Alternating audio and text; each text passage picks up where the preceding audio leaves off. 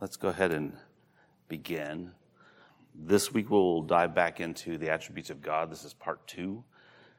We went through, last week we did kind of an intro and went through several of we divided his attributes into traditionally incommunicable attributes, which, refresh my memory, what is an incommunicable attribute? Something that only he possesses that we don't share. Right. And the communicable attributes, which we didn't even begin to talk about. I don't even know if we'll begin to talk about them today, but communicable would be like versus that.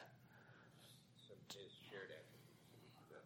Right. So he possesses them in perfection. We possess them in some sense, right? In varying degrees of. So anyway, we did that, and we started with the first 3, I think, of the immutable attributes. So what I want to do today, I want to start by praying, and then we're going to quickly go back through those just to refresh your memory, and I want to pull out some application questions for you, and then we'll hit the rest of the incommunicable ones. So let me pray first. Dear Father, we gather here today. We're studying your attributes, Lord. We recognize that our understanding is limited to what you have chosen to reveal to us, Lord. But even in that revelation, we have every reason to have confidence in everything you have said you will do, everything you've done, your very character, Lord. You've made it clear to us who you are. And not in completeness. Certainly there's mystery that we will never understand. But Lord, bless us as we continue to discuss these things, this pure theology, and help us to leaven it with humility and always go back to your word, Lord. In Jesus' name, amen. So I wanted to start this morning. One of the source books that I use has a hymn at the end of every chapter, and the one at the end of the Incommunicable Attributes chapter is this hymn called Immortal, Invisible, God Only Wise. And there's 3 verses here that I wanted to share with you. I'm not going to sing them because that would not do anyone any good, but I would like to read through them, and let's see which of the attributes, just as you see them, recognize some of the things we've talked about or some of the attributes that you know that God has that we will talk about that we haven't covered yet. So, verse 1, immortal, invisible, God only wise, in light inaccessible, hid from our eyes. Most blessed, most glorious, the Ancient of Days. Ancient of Days, that's eternity. Almighty, that's omnipotence. Victorious, thy great name we praise. Unresting, unhasting, and silent as light. So what does that suggest? Unresting means that he's always on the move. There's him and his eminence interacting with all of creation. Unhasting, he's not in a hurry. He's not bound by time. Not wanting, he needs nothing. That's his aseity, his self-containedness. Nor wasting, thou rulest in might. There's his sovereignty, which we'll talk about. Thy justice like mountains, high soaring above. We'll talk about justice. Thy clouds, which are fountains of goodness and love. There's 2 more of the communicable attributes, goodness and love. Great Father of glory, pure Father of light, thine angels adore thee, all veiling their sight. There's Isaiah 6. All laud we will render. Oh, help us to see. 'Tis only the splendor of light hideth thee. Now, I don't read enough Old English to know what that last line actually means. So, 'tis only, help me understand that. 'Tis only the splendor of light hideth thee. So he's, okay, go ahead. It's the thing which obscures understanding God from us. The reason we can't understand God is because of the splendor or amazingness of his holiness or his light. Okay. It's like we can't see through his goodness to really understand him and comprehend him fully. Okay, yeah, I like that. Even the angels, that's the thing with the angels in the second line too, right? Okay, so last week we talked about this diagram, and this is just a helper. There's not a drawing of this in your Bible, But when we talk about the attributes of God, we talk about him and his transcendence and also his immanence. And we need to have a doctrine of both, because we can become unbalanced in our theology if we don't have both of these in our understanding. So a quick redefinition here. Transcendence is God is far above the creation in the sense that he is greater than the creation and is independent of it. Now, even this definition, I think, is a little bit misleading because this idea of above, because it implies position. Transcendence is almost, it's above in the sense that it's not part of the creation. The creature distinction, in his transcendence, he is far above all of creation. But as we'll see in his eternity and his omnipresence, it's not really a place. It's everything above creation. The other definition we need is eminence, or to be eminent. That means existing or remaining in God's involvement in creation.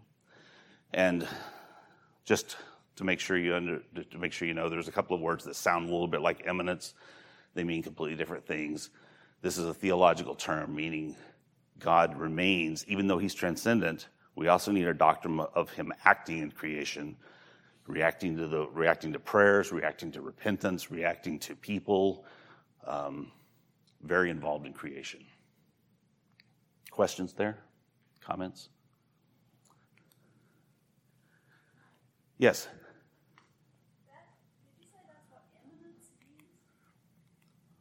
Yeah, eminence means being involved in creation, close by. I thought it meant that something could happen at any time. That's the bottom definition. That's a different word, actually. Oh, it's spelled? Yeah. So imminent, we are imminently awaiting the Lord's return. That's a great use of the word imminent. Eminence is what you would say of a king. That also applies to God in a different way. His eminence, your position. But this definition means God is pure vitality, pure action in the creation. So last week we started, and I think I said that most of the systematic theologies you study or read or take a course in are fairly consistent in their incommunicable attributes. That's pretty settled. It's where we get to the communicable attributes that they're kind of all over the map, depending on who you read. So last week we started with unity, which is we'll get back into it in a second just as a review, but independence, unchangeableness, and then this week we will start with eternal, and omnipresence.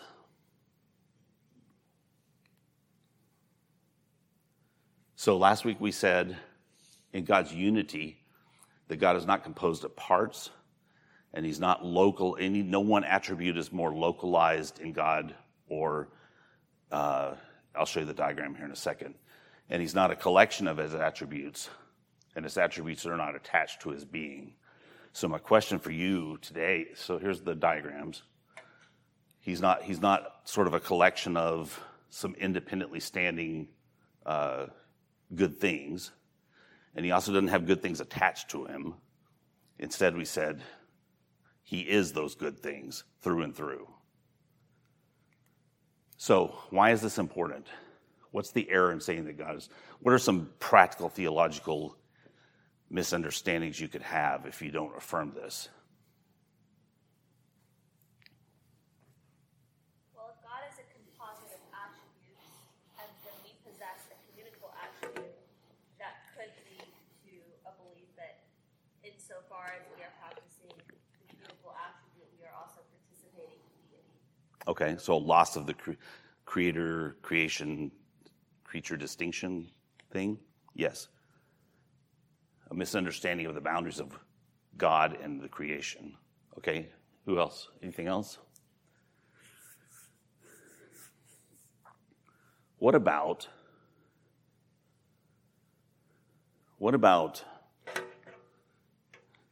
if we say that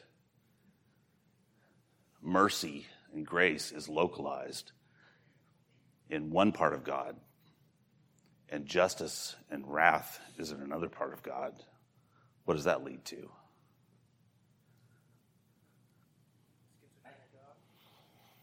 A schizophrenic God.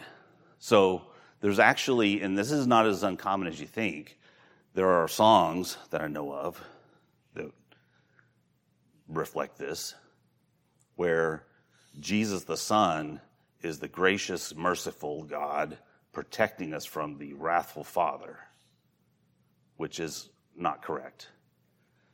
True, wrath is a character of God, is an attribute of God, but Jesus is no more loving than the Father or the Spirit.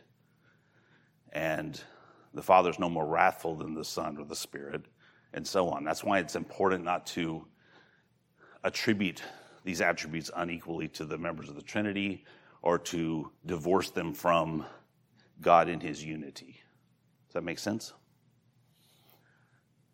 Now, imminently under the creation, the members of the Trinity play different roles in the salvation process, the order of salvation, we call it. But in the Trinity, in its transcendence, they are unified in their purpose. Okay, the next one we talked about was his independence or his aseity. God does not need us or any of the creation. He didn't create us because he was lonely or lacking something, needed somebody to love or whatever. He is self-sufficient in his relationship with the Trinity, and yet we glorify and bring him joy. He doesn't need us, but he loves us. So my question for you here is, if we get that wrong, what's at stake?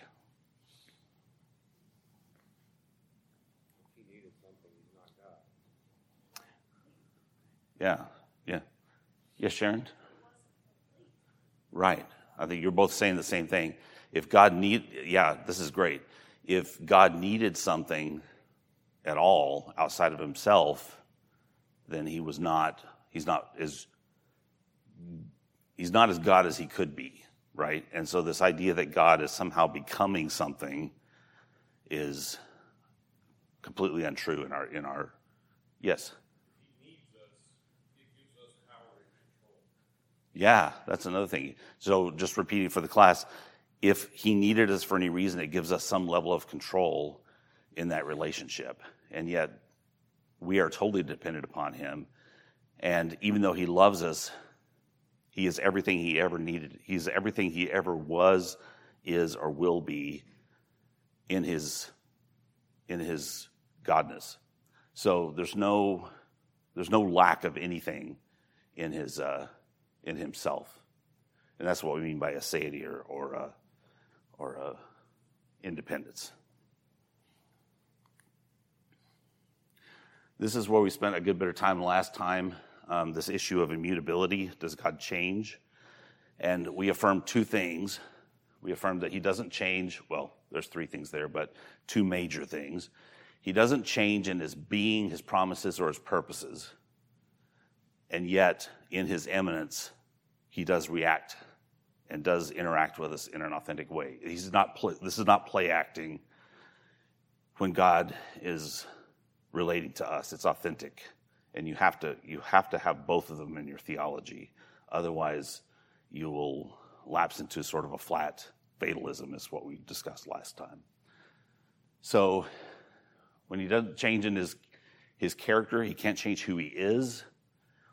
He doesn't change his promises. The covenants he's made with his creation stand, and he won't violate the terms of the covenant. And when we talk about him interacting with us in his eminence, that's all within the boundaries of the covenant. We are saying that God would never betray the covenants, but he has wide latitude. We talked about Jeremiah 18 last time. He has wide latitude to bless or curse within the boundaries of the covenant. And the timing can change on things as well. And the last one is God doesn't change his purposes.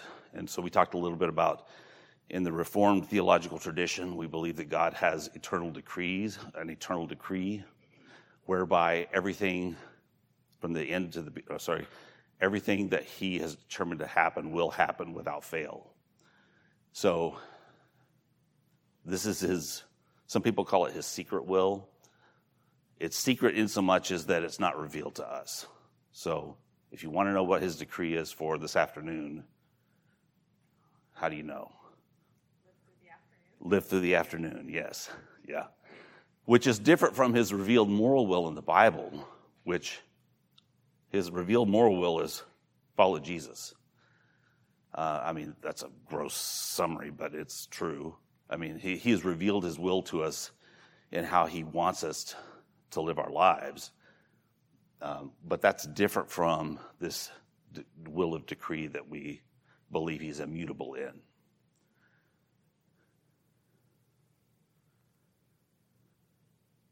So in his transcendence, we see he's unchanging in character, covenants, and counsel. 3 C's. Oops. And in his immanence, he is interacting with his creation. He uses means to accomplish his purposes. We won't spend much time on it, but somebody explained what means are. Well, I put them in quotes. What does it mean that God uses means to accomplish his purposes? I'm sorry? Yeah, it's a means for our salvation, yeah. But, yeah. It used pagan kingdoms to come and punish Israel when they become unfaithful. Right, yeah. So God uses portions of the creation to accomplish his purposes, like bringing kingdoms against Israel in judgment.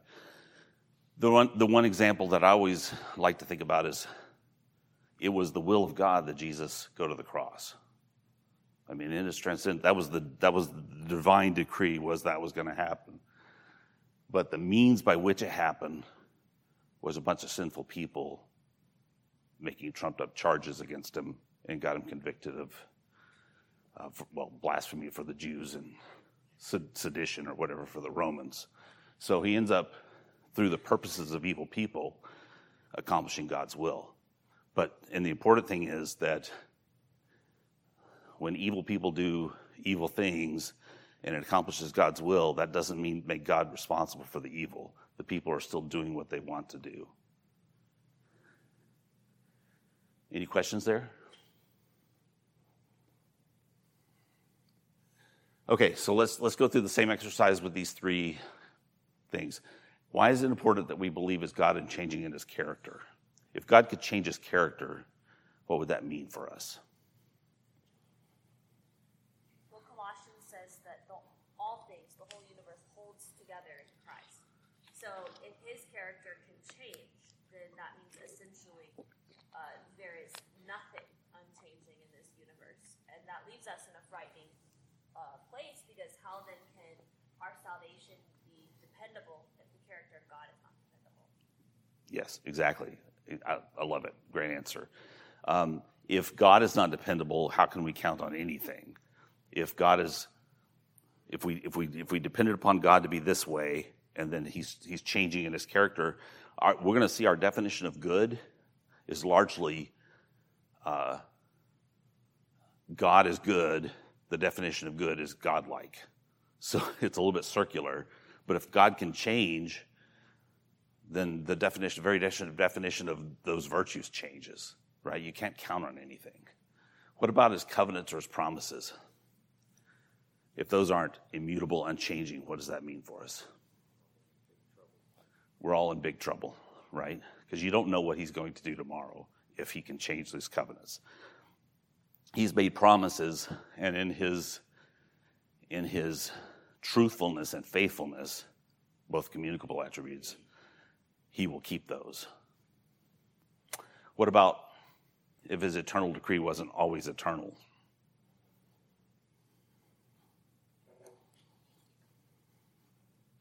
The way that's phrased. Okay, phrase it better. Well, no, it's funny that if his eternal decree wasn't always. Yeah. Okay, let's say. Always refers to eternal. So like.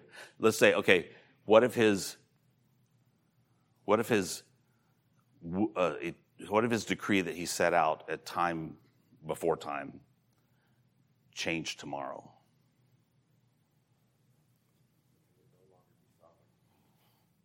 Right? Is it changing for the better? Is it changing for the worse? What does that reflect upon his perfection? And He didn't get it right the first time.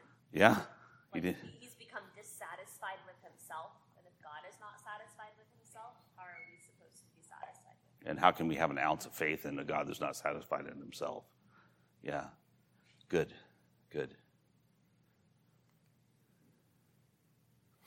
And the last one I'll throw up here is, why is it important that we have this doctrine of immanence, that God is involved in his creation?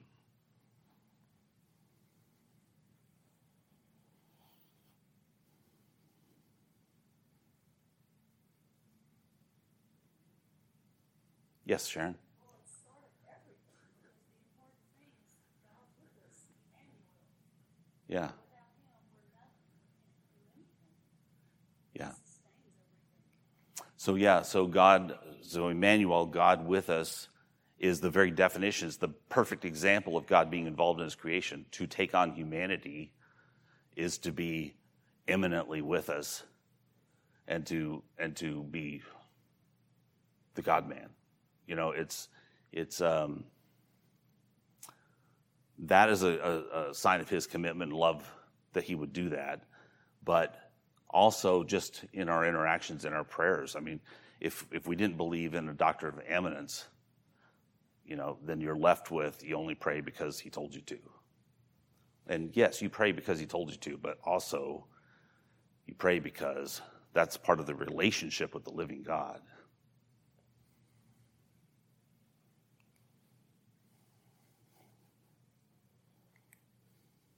Okay, so let's move on to the next. This was the new one. God's eternality. What this says is that God is timeless in his own being. He's transcendent. I put it on the top right, transcendent over time. He's timeless in his own being. He sees all time vividly, and he does not experience a succession of moments. Now, the second two are really sub-bullets of the first. God is timeless in his own being. What we're saying here is that time is a part of the creation. He created space, he created time, he created the stars, he created us, but time is part of that. And before the creation, God is I am. He's the transcendent God who exists above time or outside of time. So Psalm 90 verse 2 says, "Before the mountains were brought forth, or ever you had formed the earth and the world, from everlasting to everlasting you are God." So the Bible in multiple places affirms that God existed and created everything from nothing, and that Jesus was part of that creation. He was part of the creation process. He upholds the creation, and that in his transcendence, before he created, he still exists, and that the time that the creation that he is, that redemption. How do I say this? Time is part of the creation, starting at Genesis 1 in the beginning, and moving forward in redemptive history. But he sees it all vividly. And yet, in his immanence, God sees and acts in time. So just because he sees and is above time doesn't mean that he can't interact in time. In Galatians 4 and 5, it says, "But when the fullness of time had come, God sent forth his son, born of woman, born under the law, to redeem those who were under the law, so that we might receive adoption as sons." So here's an example of God having a schedule for things. In this period of time, it's time for this. And when the time is right. By the way, someone tell me what the fullness of time had come literally means in history. Why did Jesus come when he did?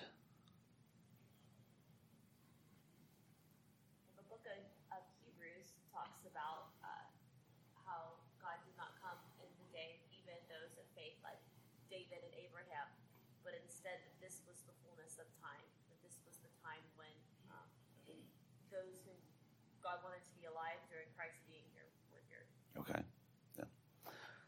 And God has a redemptive history program, right? He started it. Started way back in the garden, the redemption part of it, Genesis 3.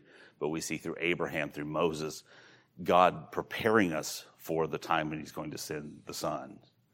And so when the fullness of time had come, there's a lot of things that had to converge in time under God's sovereign control for it to be the time for God to send the Son. There's your Hebrews verse. Is that the one you were thinking of?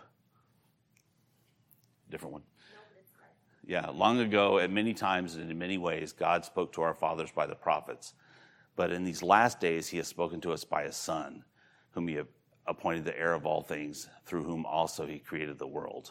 So God definitely has a program and a schedule, and He interacts with us in time at His timing.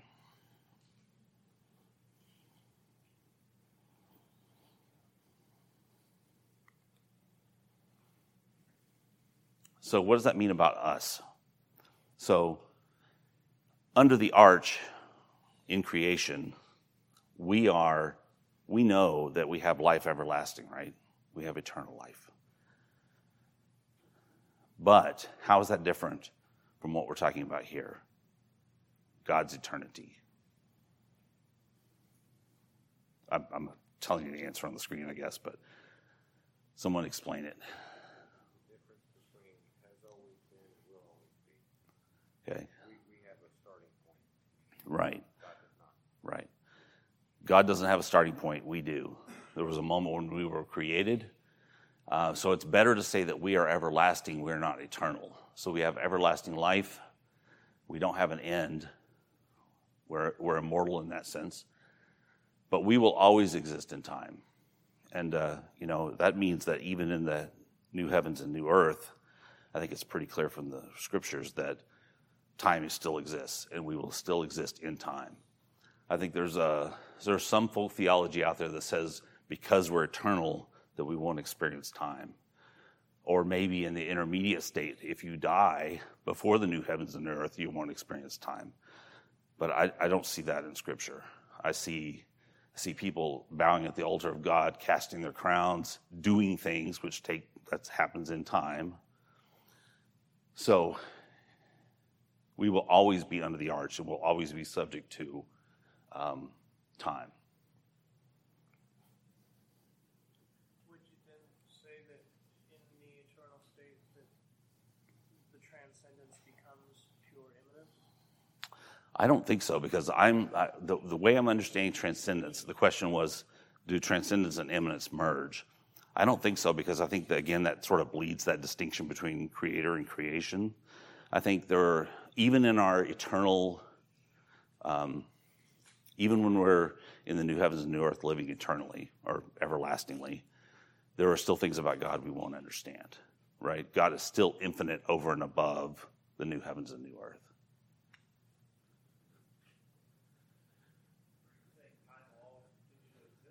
I think so. I think the Bible's pretty clear. It talks about us having responsibilities.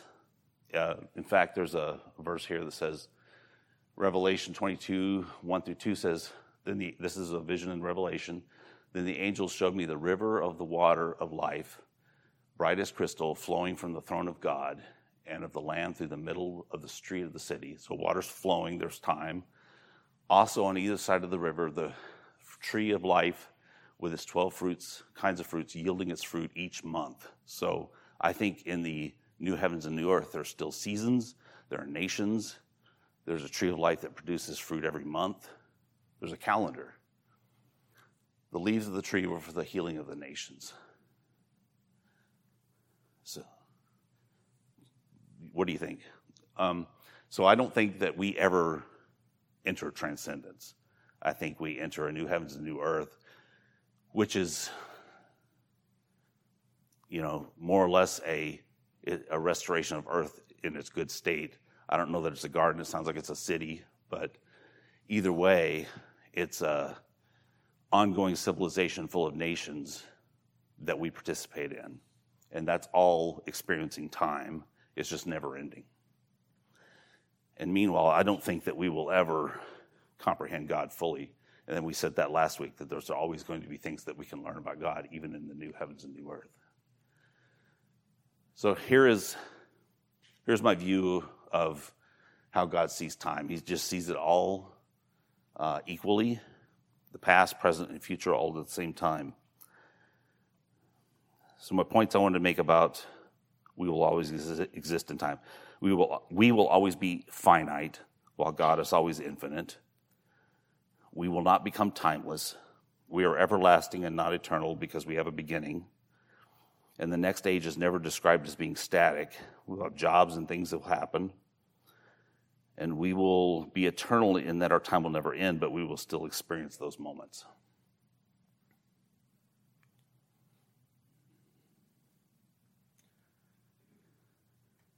So if we didn't believe that God was independent of time, can you think of any theological problems that would bring with it?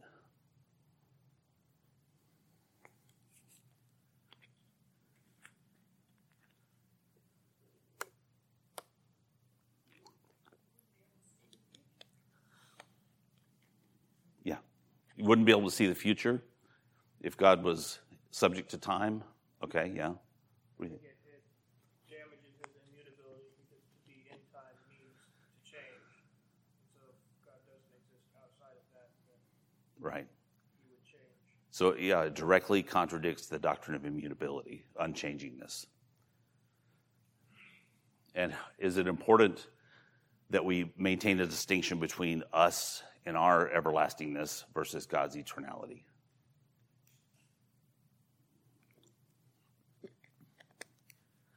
And I'll say I think it's being careful to maintain that distinction between who God is and who we are.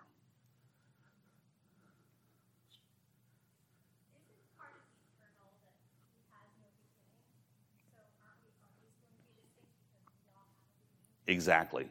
And that's kind of what we're saying with this everlasting idea, is that we do have a beginning, we just don't have an end. Whereas God had no beginning or end. And it's a different species of eternity. That transcendence eternity above the arch we're talking about is a completely different experience than us experiencing time unending. But even if we're saying there's a merge, if there were a merge, where time, even if there is time, like, because it's eternal and nobody's dying, nobody's aging, like, does it have meaning?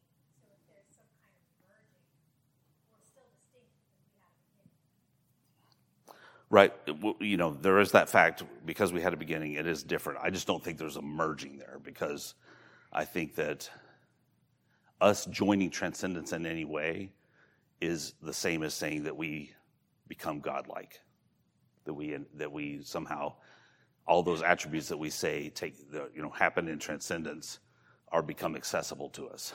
And I think that now and going into the future, we are still as constrained by our humanness as we are now, but we will have an ever-increasing knowledge of God. But never complete, yes? Sorry, just to ask a question. So maybe what Megan's saying is the same question I have. I'm not sure if that's what she's asking. Will we experience time in eternity? I think that's the question I've always Okay. Differently, I don't have any idea. Maybe. Eternity is a long time, and I don't know what that looks like from moment to moment. I just think that every description I read in Scripture is we'll be busy. I don't think we'll be bored. This idea that if it's eternal, that we're going to be up there going, what's next? The same thing as yesterday. I don't think that's true. Yeah. I think right now, for me at least, my concept of time is so wrapped up in lifespan and mortality, right? Birth through death, because that is, by and large, how we experience time and how we witness other people experiencing time. Because I don't get to witness a whole lot of resurrections. Like, I don't know what the Yeah.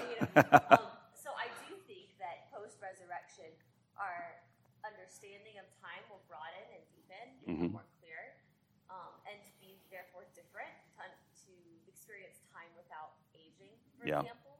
Different perspective on it, for sure. Different from what I experience now, and yet still different than what God is experiencing and has been experiencing from all eternity. Right. Oh, okay, good. That. Yeah. So I agree with that part of it for sure, that time is a precious commodity for us now. We have a limited number of days, and there never seems to be enough hours in a day, right? That scarcity won't exist, and that will certainly alter how we view time. There won't even be days. No night. Yeah, no day, no night, but there will be seasons apparently. So how that works, I don't know. But I do think that we're not going to be transcendent, timeless, static, immutable. The closest you get to that is floating on clouds forever. I don't think that's true at all. The easy life. Any more comments on that? Yes.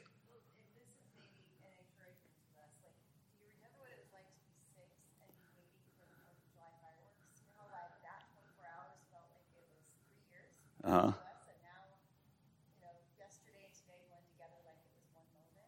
Mm-hmm. I don't know if we take some of that and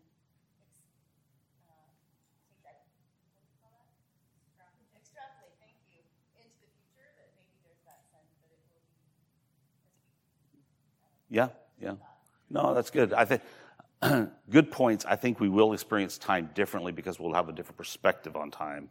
My main case, though, is that we do not become eternal, timeless beings. In that, yes. One other comment or clarification. I don't think you were saying this, but you mentioned we're going to be busy, Mm-hmm. And I agree with that. But it won't be toil. Whoa, yeah. So did everyone hear that? Busyness and work. Right. In the feeling of rest. Right. So in case not everybody heard that, he said, we'll be busy, which is what I said.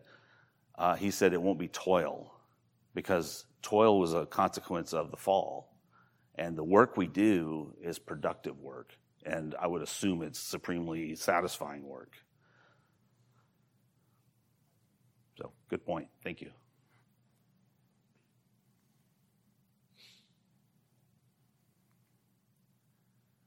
Okay, let's talk a little bit about omnipresence. So we just talked about God being transcendent over time. Let's talk about God being transcendent over space. And this is where this diagram really comes back into its own. When we say God is present everywhere in whole, I'm not suggesting that he's present everywhere above that arch, but not under that. His transcendence pervades creation as well. So, and you guys know Psalm 139, but we'll hit a verse or two on this. But there's no place you can go that is devoid of God's presence. God, and the second point is that God does not have spatial dimensions. So in the incarnation, of course, Jesus has a body. He still has a body.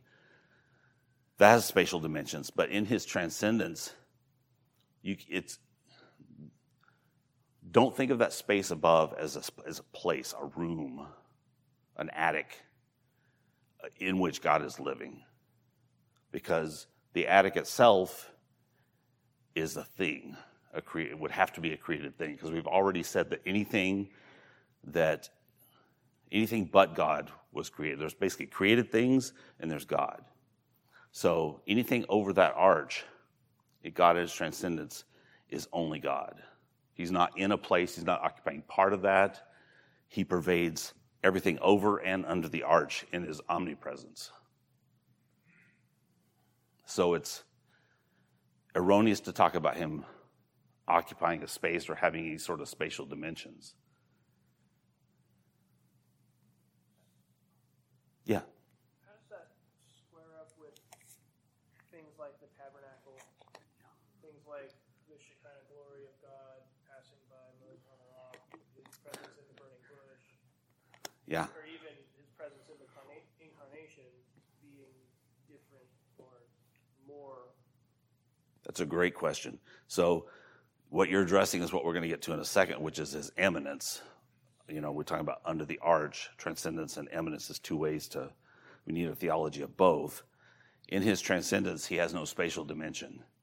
Where can I flee from your presence? Psalm 139. Every point in space is pervaded with God in his wholeness.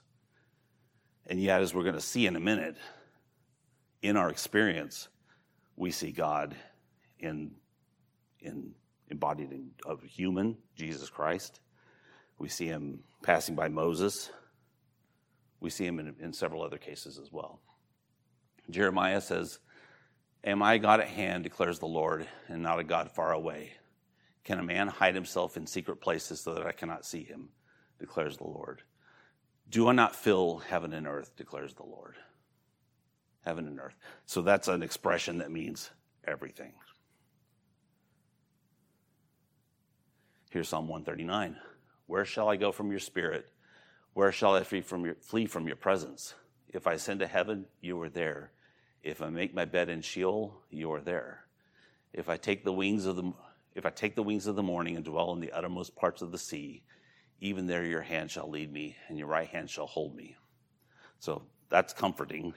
That means that I often think my kids had to memorize this when they were in kindergarten or first grade. And so we were all kind of learning it along with them. And the thing that I kept coming back to is there are places where people suffer so insanely on earth in isolation that if they have this buried in their heart, in their scripture memory, what comfort it must be to know that even if they are utterly alone, they are not, because God is present with them.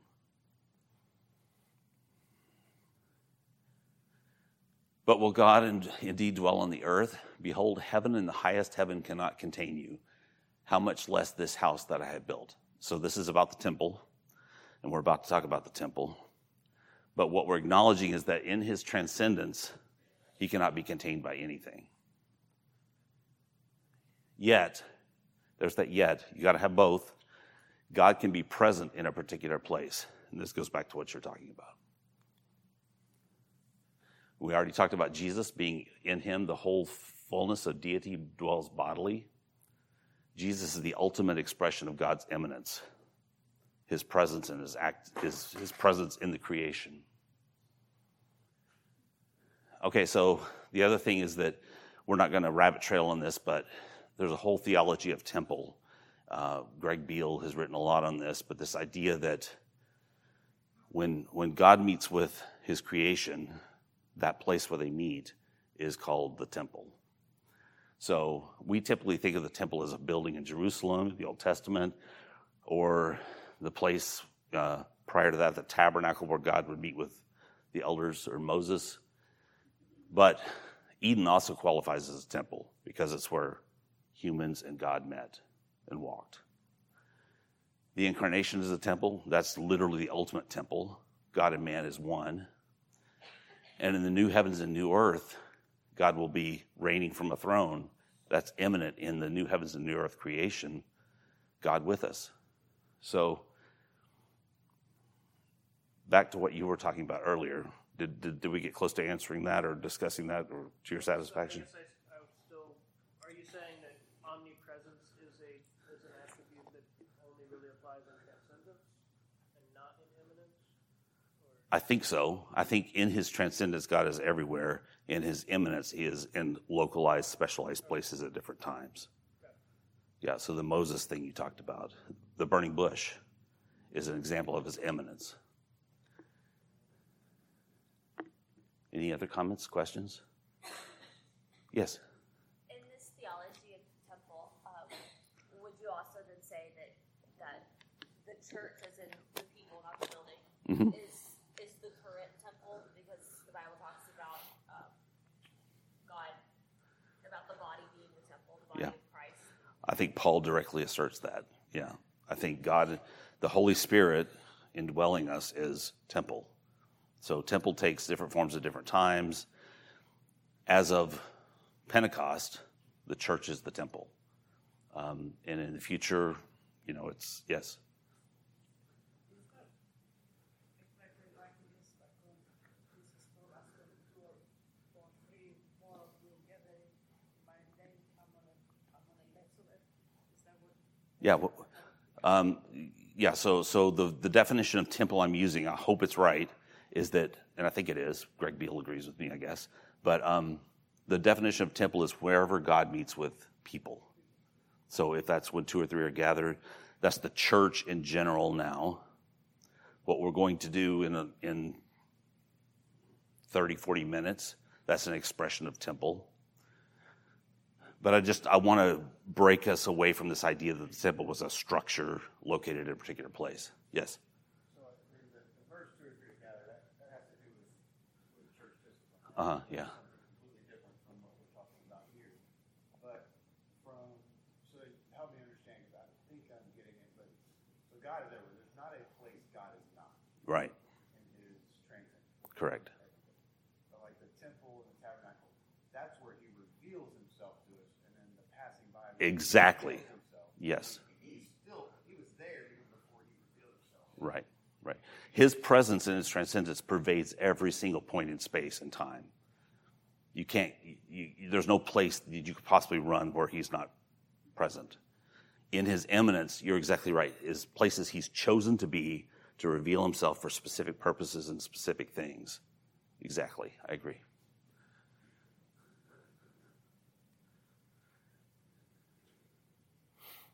Okay, so why is it important that we have a doctrine of God's omnipresence? What can go wrong if we don't? Yeah, how can you rule something that you're not present in? Okay, good. I like. If we can hide from God, then it's really tempting to think we can hide our sin from God. Good. Yeah. So that's really good. If you didn't hear it, it's tempting to think that we can hide from God in our sin if he's not omnipresent. And, that's the natural reaction. If we're doing something that's shameful, we want to retreat and not be, we want to be alone. But guess what? God is omnipresence. You're never alone.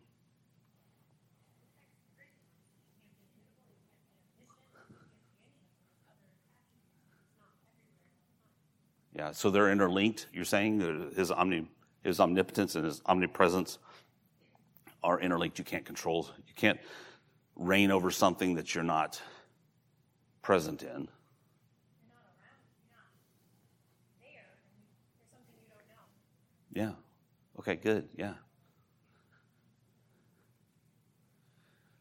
Okay, so we have about 10 minutes left, and I'll just intro this. I don't think we're going to go into the communicable attributes today, but whereas there's 5 or 6 pretty well cataloged immutable attributes that we've covered, the communicable attributes are kind of all over the map.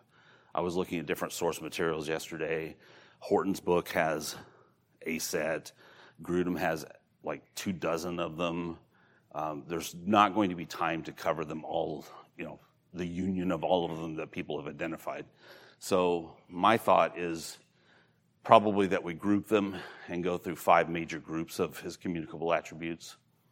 And we said earlier that his communicable attributes are things that we can embody to some degree, right? So, but let's clarify a little bit, because the first set, sovereignty, omniscience, and omnipotence, we're not omnipotent, we're not omniscient. So in what way do we share this communicable attribute? Well, we can rule over some things. We can know some things revealed to us by God, and we can possess and practice some authority and power given to us by God. So right. We can do those things sort of in part. Right. We can do those things in part. In fact, the original mandate was to rule over creation. That's a sovereignty over creation. So, in part, we exercise all of these things. But what we're going to review is that they are manifested perfectly in God himself. Okay, so I'm going to go ahead and stop there. Any comments, questions, arguments? Yes? I struggle more with the omniscience and the omnipotence with the omni. The omni? Yeah. So is it fair to say that we are shins and potence? Yeah. It was interesting because I had the same question when I was going through. I was like, how can this be a communicable attribute? But they all put it in the communicable attributes. And it's because that omni there throws the absolute on the attribute, which we don't share in absolutely. In fact, fairly poorly in a lot of cases. So it's a matter of degrees for us. The omni part is reserved for God. Let's go ahead and just stipulate that. Yeah. Does this seem like a decent group? I mean, I think I've got one more Sunday to go through this, and hopefully we can hit these 5 things and relate them somehow to what we've already talked about. Yeah.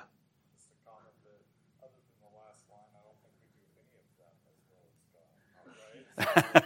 All right? Yeah. Yeah. And it's interesting too, because a lot of these definitions, define goodness. We all know what it is when we see it. Yeah. I guess when you think about, instead of the omni part, I was just thinking about our difference between us and animals. Mm-hmm. Right? Animals, I guess you could say, learn, but they learn in a very different way than humans learn, which we echo some of God's ability to go from, these baby blobs into fully formed thinking human beings. And there's an element of what God has given us that's not that He ever learns things, but the fact that we can learn in the way that we can be aware of ourselves, which animals can, is one of those communicable attributes of God. Yeah. That's that first one. Okay. Take away the omni, and I think all the rest will probably agree. Yeah. Yeah. Yeah. I think if we look at it as knowledge and strength instead of omni, Yeah. that makes more sense. Because we all possess some level of knowledge and some level of strength, though it pales in comparison. Yeah. I think we all agree. The omni doesn't apply to us, but the idea behind it applies in part to our ability to rule or know things or do things. Thank you. Any other last thoughts? Don't be surprised if my slide next week has some different words. All right. Thank you guys very much. Let me close in prayer for us. Dear Father, we come again and recognize that you are who you are. And even as we study the things you've revealed to us, we do so imperfectly. And we're thankful for your grace. We're thankful for the people that you've gathered that have an interest in this. And I just pray that this will give us thought for the week and thought for studying your word and being in prayer with you, Lord. Thank you for who you are. In Jesus' name, amen.